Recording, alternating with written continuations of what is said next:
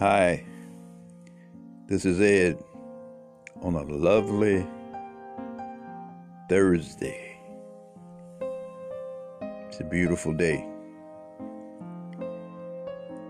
This poem I wrote suggests my religious perspective.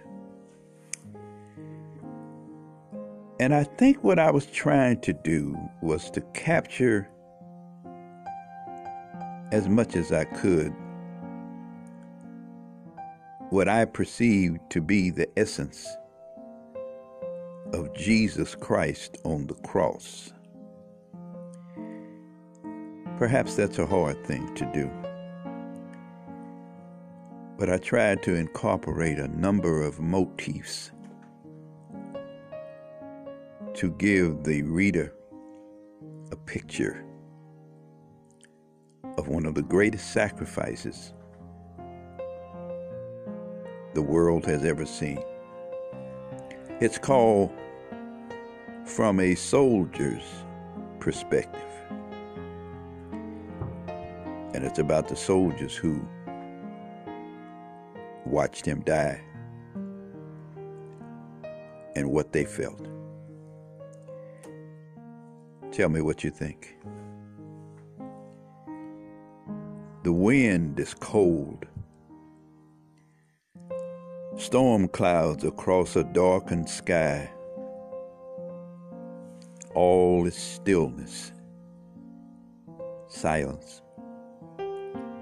All eyes look up to see, to understand, to try to feel. Suddenly, a cry is uttered from a throat that has been hit by a fist that had no heart. A voice is heard from lips that have been swollen by a hand to mock their truth. This agony, this sight, this death of a body, drenched in sweat mixed with dried blood, upon which the flies are even fed. Thus, even here, he provides for his creation's need. His eyes are large, stained with strain and fleeting sleep, darkened by that hand again, which doesn't count the times it strikes, only as many as is needed is its aim. Who is this emancipated prisoner stretched like a tent across a door with nails so deep they defy his movement? Look at him, swollen, naked, dying. Wait.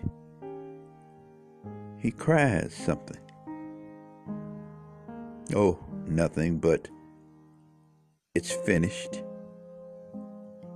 Perhaps he means the pain, the thirst, the stares.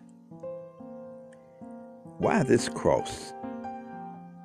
This wooden stake, this mass, this old splintered wooden decaying cross of oak or maples, spruce or fir, which could have been a throne, a place, a home. Maybe in 3 days it will lose its shame.